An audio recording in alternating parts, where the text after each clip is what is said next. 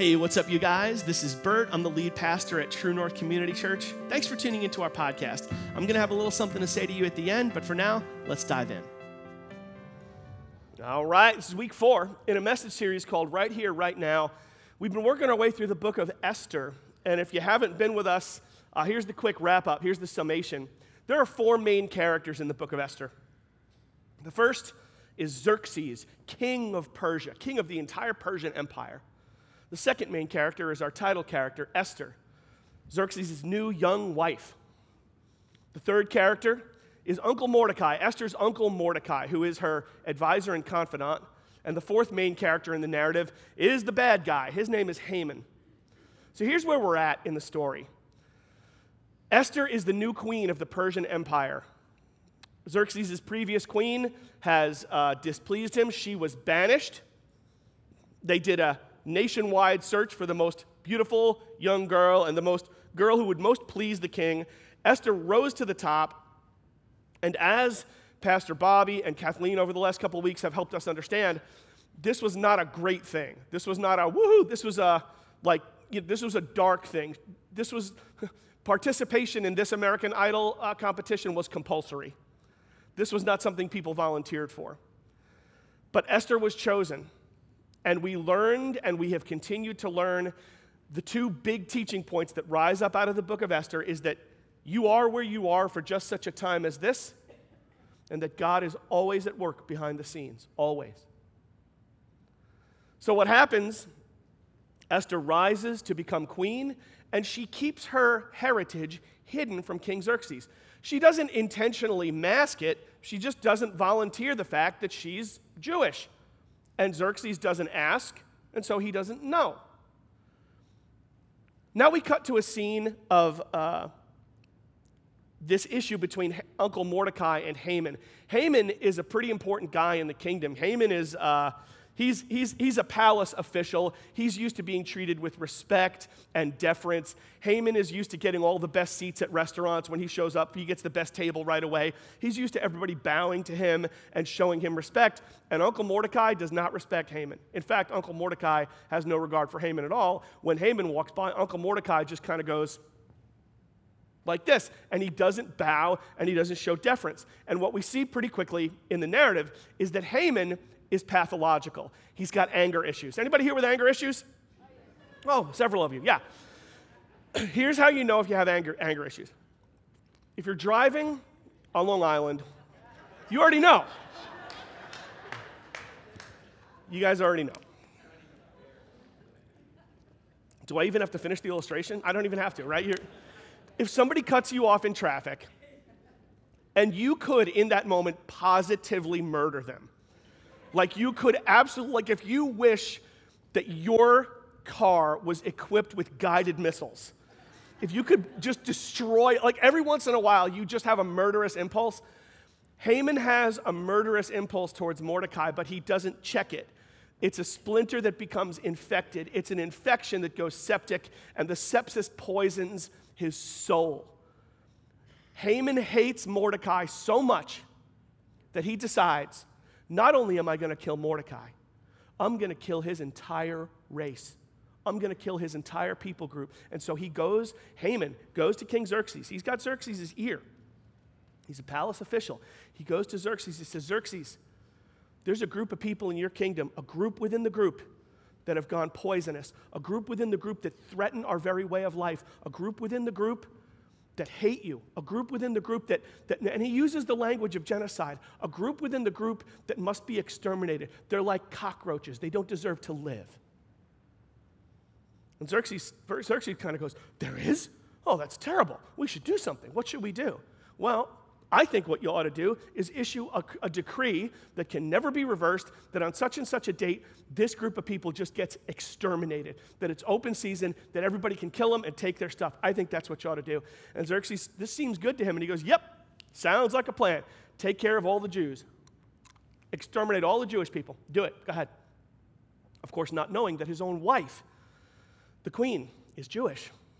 So now Uncle Mordecai talks to Esther, and he says, sweetheart, look, this is where it is. You are where you are for just such a time as this. Now is the time. You have to go tell the king of your heritage. You have to go tell the king that you're Jewish, and you've got to do it now. There's just one problem with this. One does not simply approach King Xerxes unbidden. Even his wives, even the queen, cannot just stroll into the temple courts and have a conversation with this guy. You have to be summoned, and if you approach the king without having been summoned, one of two things happens. He dips his scepter, and you touch the scepter and are received, or he does not dip his scepter to you, and you are executed. That's how they roll in King Xerxes' world. So Esther's scared to death. She's got this opportunity where she could play a part in a vast, amazing story, and she doesn't want to. She's like, I didn't ask for this. You ever feel like that in life? I didn't ask for this. I didn't sign up for this. This was not in the brochure. I'm not supposed to be going through this. I didn't want to be here. I don't want this. That's where Esther is. But she is where she is for just such a time as this, and God has been working behind the scenes, and she is obedient to what God calls her to do. She steps up, risks her own life, and here's where we pick it up. This is the book of Esther, chapter 5, beginning at verse 1. On the third day of the fast, Esther put on her royal robes and entered the inner court of the palace just across from the king's hall. The king was sitting on his royal throne facing the entrance. When he saw Queen Esther standing there in the inner court, he welcomed her and held out the gold scepter to her. So Esther approached and touched the end of the scepter.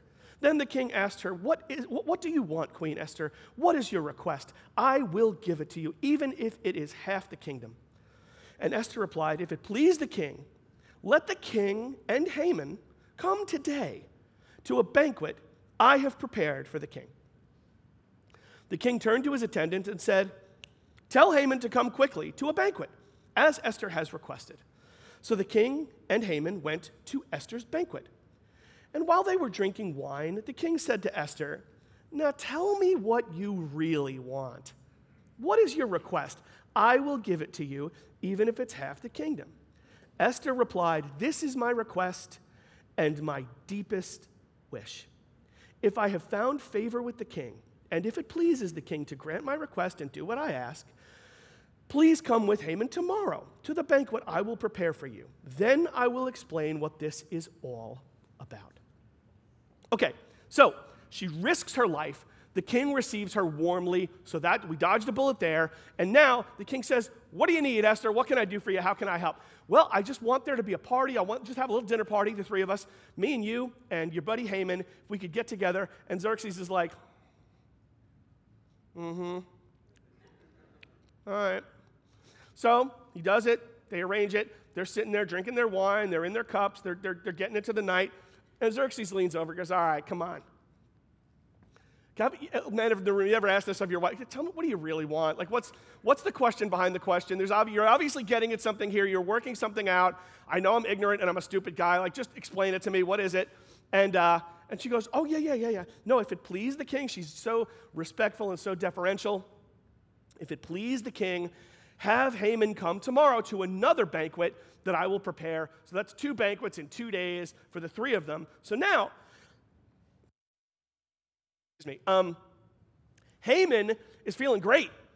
Haman's like the guy, right? He just got invited to dinner with the king and queen. So Haman leaves the court, he leaves the courtroom, and he's like, Yeah, I sure am the man. Me? Oh, yeah, I was just having dinner with Xerxes and Esther. No, just the 3 of us. Yeah, just hanging out. They're crazy. Xerxes is crazy, I'll tell you. And Esther really knows how to throw a banquet. If you ever have the opportunity, I'm going to tell you, you should really take, because, they're so cool. He's just name dropping. He's blasting this stuff. He's taking selfies with these 2. He's blasting this out on his social media. He wants everybody to know that he was hanging out with the king and queen, and it was just the king and queen and him. So his stock has gone up several points in his own estimation, and he's going to leverage this moment. The trouble is, when he leaves the palace, by the palace gate, here's Uncle Mordecai. Uncle Mordecai's at the palace gate, and everybody else is bowing, and everybody else is deferential, and everybody else is just, like, whoa, Haman. And Mordecai just goes like this. And it chafes at his very soul. Haman goes home to his family, and they're like, how was it? I mean, you got to go to a banquet with just the king and the queen. That's so cool. Nobody gets that. And he talks about how wonderful it was. And then in the scriptures, he says, but all of it is worthless when I see that Mordecai sitting at the palace gate. All of the good things that happened to me are worthless. Haman has an anger issue that has polluted his very soul. Now, that's not what this teaching point is about. That's not what this message is about. But if that shoe fits, you go ahead and put it on. Because he's allowed his anger to so poison him that he can't enjoy any other thing in life. He's allowed his anger to get on top of him in such a way that now, even though he's enjoying rich blessings, he can't take in any of it. He can't be fully present. He can't be in the moment because he's just ticked. So angry. So his family, his family are scared of him in such a way that they won't call him out on his anger. There's nobody apparently in Haman's life to say, dude, why does this guy bother you so much? Who cares if he doesn't bow? Let it go, dude. You got so much other good stuff going for you. You're a palace official. Look at the life you lead. Why don't you just not worry about it? Nobody says that to him. Instead, what they say is, hey, I have an idea. Why don't you set up like a 75-foot pole in the yard and ask Xerxes to have Haman impaled on it? To have Mordecai impaled on it, I mean. Like, why don't you go? You're friends with the king. You're hanging out with him. He's going to give you whatever you want. I mean, he greenlit you for genocide. He'll grant you this. Set up a big pole, prepare to have Mordecai impaled on it. This seemed good to Haman. So he did it. Set up a big pole in his backyard, big sharp stick, to have Mordecai impaled, and he makes his way over to the palace to make this request of the king. Cut to a scene of King Xerxes with a bit of insomnia. Chapter 6, verse 1. That night, the king had trouble sleeping, so he ordered an attendant to bring the book of the history of his reign so it could be read to him. In those records, he discovered an account of how Mordecai had exposed the plot of Bigthana and Teresh, two of the eunuchs who guarded the door to the king's private quarters. They had plotted to assassinate King Xerxes. What reward or recognition did we ever give to Mordecai for this? The king asked. His attendants replied, nothing has been done for him. Who's that in the outer court? The king inquired. As it happened, Haman had just arrived in the outer court of the palace to ask the king to impale Mordecai on the pole he had prepared. So the attendants replied to the king, Haman is out in the court. Bring him in, the king ordered. So Haman came in, and the king asked, what should I do to honor a man who truly pleases me? Haman thought to himself, whom would the king wish to honor more than me? So he replied, if the king wishes to honor someone, he should bring out one of the king's own royal robes, as well as a horse that the king himself has ridden, one with the royal emblem on its head. Let the robes and the horse be handed over to one of the king's most noble officials, and let him see that the man whom the king wishes to honor is dressed in the king's robes and led through the city square on the king's horse. Have the officials shout as they go. This is what the king does for someone he wishes to honor. Excellent, the king said to Haman. Quick, take the robes and my horse, and do just as you have said for Mordecai the Jew, who sits at the palace gate, and leave out nothing you have suggested.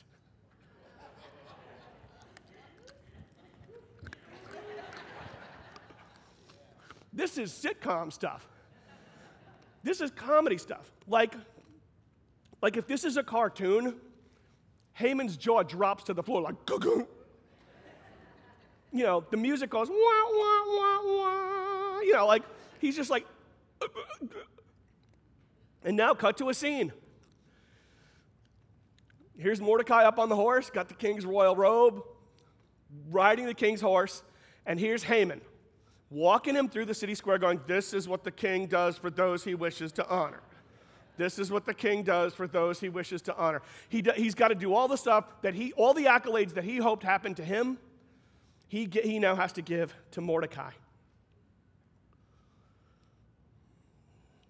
That would be a wonderful and comedic end to the story. Unfortunately for Haman, that's not where the story concludes.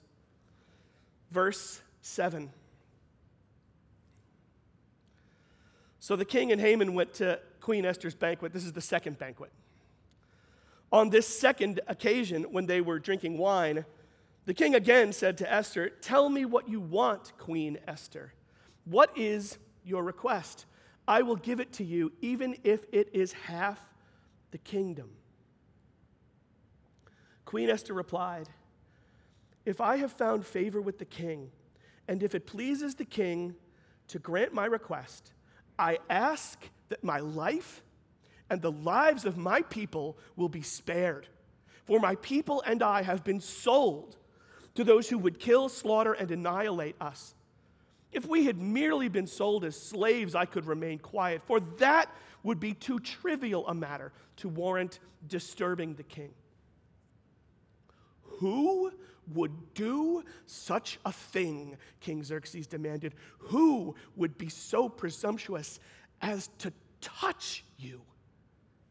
Esther replied, this wicked Haman is our adversary and our enemy. Haman grew pale with fright before the king and queen. Then the king jumped to his feet in a rage and went out to the palace garden. Haman, however, stayed behind to plead for his life with Queen Esther, for he knew that the king intended to kill him. In despair, he fell on the couch where Queen Esther was reclining, just as the king was returning from the palace garden. The king exclaimed, will he even assault the queen right here in the palace before my very eyes? And as soon as the king spoke, his attendants covered Haman's face, signaling his doom. Then Harbona, one of the king's eunuchs, said, Haman has set up a sharpened pole that stands 75 feet tall in his own courtyard. He intended to use it to impale Mordecai, the man who saved the king from assassination. Then impale Haman on it, the king ordered. So they impaled Haman on the pole he had set up for Mordecai, and the king's anger subsided.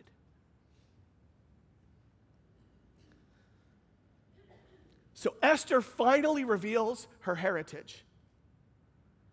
She is where she is for just such a time as this.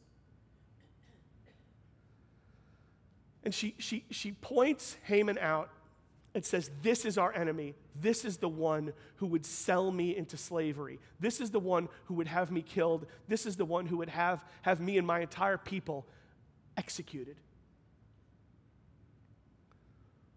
The king leaves the room. He grows angry and leaves the room because he's conflicted. Haman is an important guy. Haman is, presumably, his friend. That's why he doesn't just snap his fingers and end his life right there. The king leaves. Haman looks to plead for his life. The queen is reclining on a couch.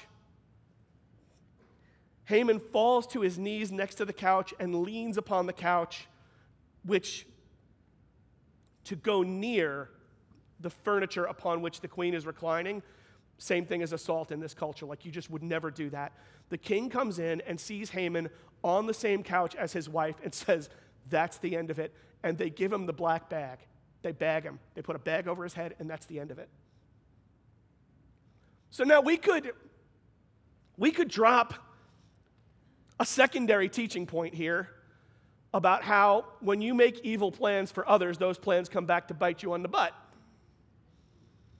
Anybody ever had that happen to them? Sure you have. Yeah. And you found, perhaps there are some of you in the room that have had to learn this one the hard way multiple times. You ever anybody besides me ever have to learn something the hard way more than once? Yeah. I'm that blockheaded. Yeah, I am too.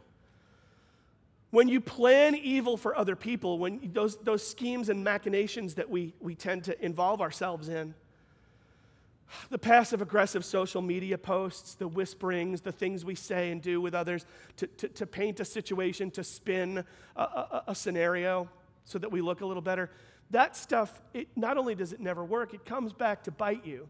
So we could do a whole teaching point on Haman's pathology, but that's not where we're headed. Where I want to head as we wrap this up is this.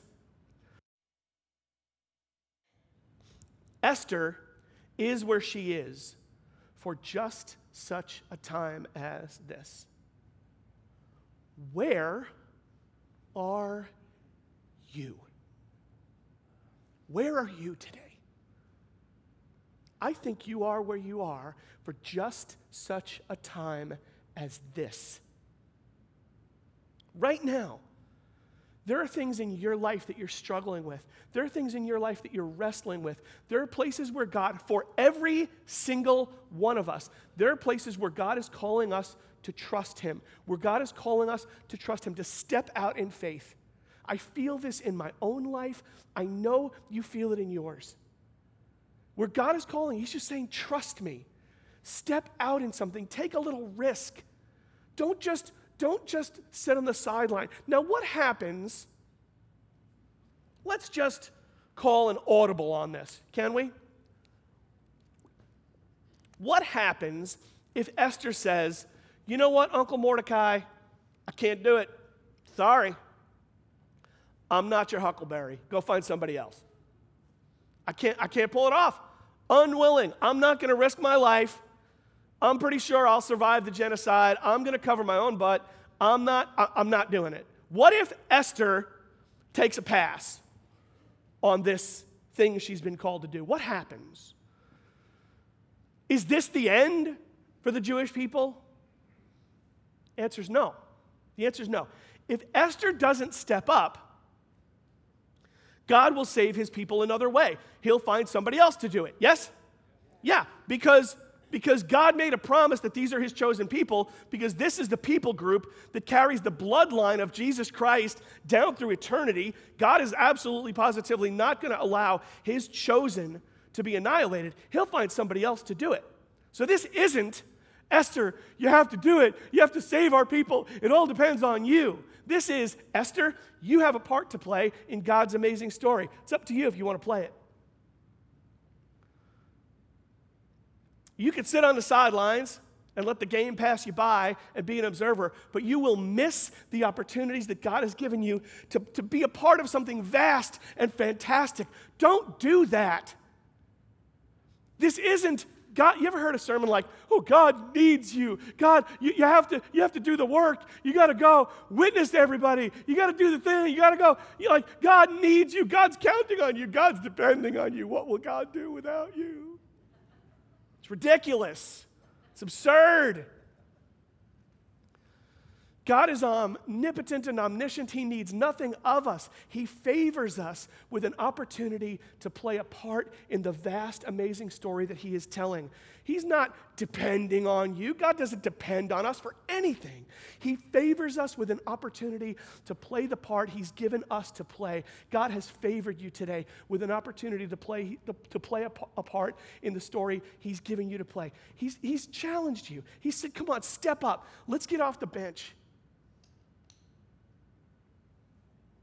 You are where you are for just such a time as this. Whether it's offering forgiveness to that person who offended you, whether it's making a concentrated decision to live kinder, to reflect God's love and acceptance to the world around you, whether it's a decision to invest a couple of hours of your month in the sons and daughters of our congregation, in our kids' ministry, whether it's something that God's called you to do financially, whether it's something God's called you to do with your career, your life, your love life, your whatever it might be, play the part that God gave you to play in His amazing story, because you are where you are for just such a time as this. And what you don't see, what you might not get as you weigh the risks, is that in setting up this moment, God has been working behind the scenes. He's been working behind the scenes to set you up for victory, to set you up to trust Him. And trusting Him is going to increase your faith, and you're going to love how your life looks with more faith in it. you get to choose. You could spend your life all about you and just be all inward focused and cover your butt and make sure there's no risk involved and play it like that. Or you could play the part that God gave you to play in his amazing story. I hope you do, because you are where you are for just such a time as this, and God is always at work behind the scenes. And with that, let's pray. Father, we love you and we thank you for the chance you've given us to play a part in your vast, amazing story. We know you don't need us. You don't require anything there's no way we can help you with something, Father. You don't need our help. But you bless us with a chance to play a part in your story. You favor us with an opportunity to be a part of what you're doing. Father, may none of us be so foolish as to pass on that opportunity. I pray you'll quicken our hearts, each of us, to do that thing that you've called us to do in the here and now. That we might play the part you gave us to play, believing that we are where we are for just such a time as this, and that you are always at work behind the scenes. In Jesus' name, amen. Hey, thanks once again for taking the time to listen. It's an honor to have you with us. If you'd like to support our church financially and help us continue to put this content out there for free, that would be a really big deal to us. We're completely supported by the contributions of the people that come to our church. And if you'd like to help, you can do that online at truenorthchurch.net/give, or you can do it with a text message. Just text the word True North to 77977 on your cell phone, and you'll get a prompt leading you through how to do that. Thanks again for dialing in. See you soon. Bye-bye.